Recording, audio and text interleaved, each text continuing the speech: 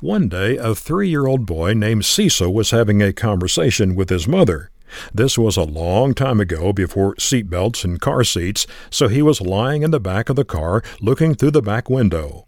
What he saw was a blue sky with a few white clouds drifting here and there. Cecil asked his mother, who was driving, "When I die, will I go to heaven?"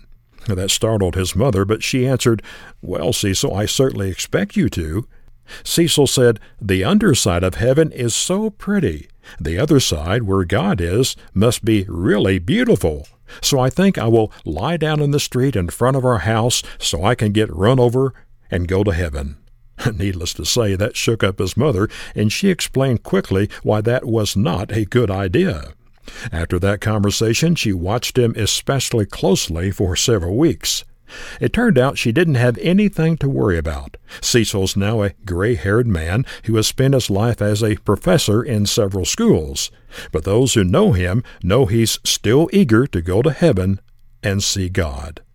People who don't believe the Bible scoff at the Bible's teaching about heaven, saying it's a vain hope for some pie in the sky.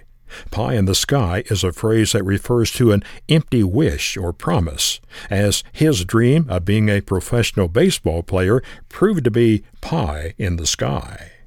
But people who do believe what the Bible says don't view heaven as pie in the sky. No, it's something they actually look forward to. There are many evidences in the Bible, the Word of God, that concludes that heaven is a real place to which Christians long to go. Toward the end of his life, Jesus said to his closest followers, "Don't get lost in despair. Believe in God, and keep on believing in me. My Father's home is designed to accommodate all of you. If there were not room for everyone, I would have told you that. I'm going to make arrangements for your arrival.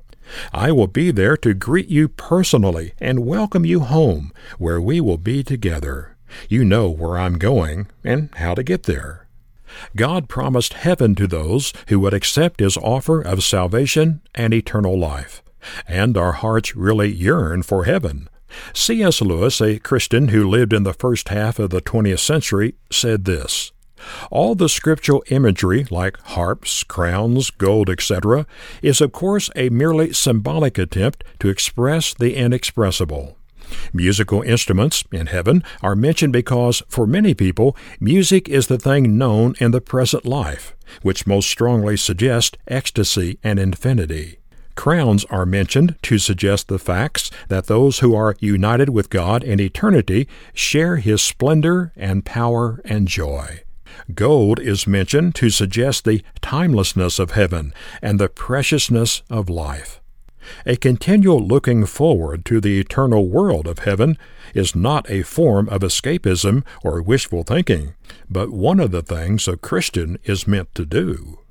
Yes, God will forgive sins and give eternal life in heaven to those who place their faith and trust in Jesus. They must turn from their lives of sin in repentance, confess Jesus before other people, and be baptized or immersed into Christ for the forgiveness of sins. As David Sargent put it, he will continue to cleanse from sin and make ready for heaven those who continue to walk in the light of his word. No, we must not lie down in the middle of the street so we can get run over to try to get to heaven more quickly. But we should consider how beautiful and incredibly wonderful heaven must be, and the price God paid to make it possible for us.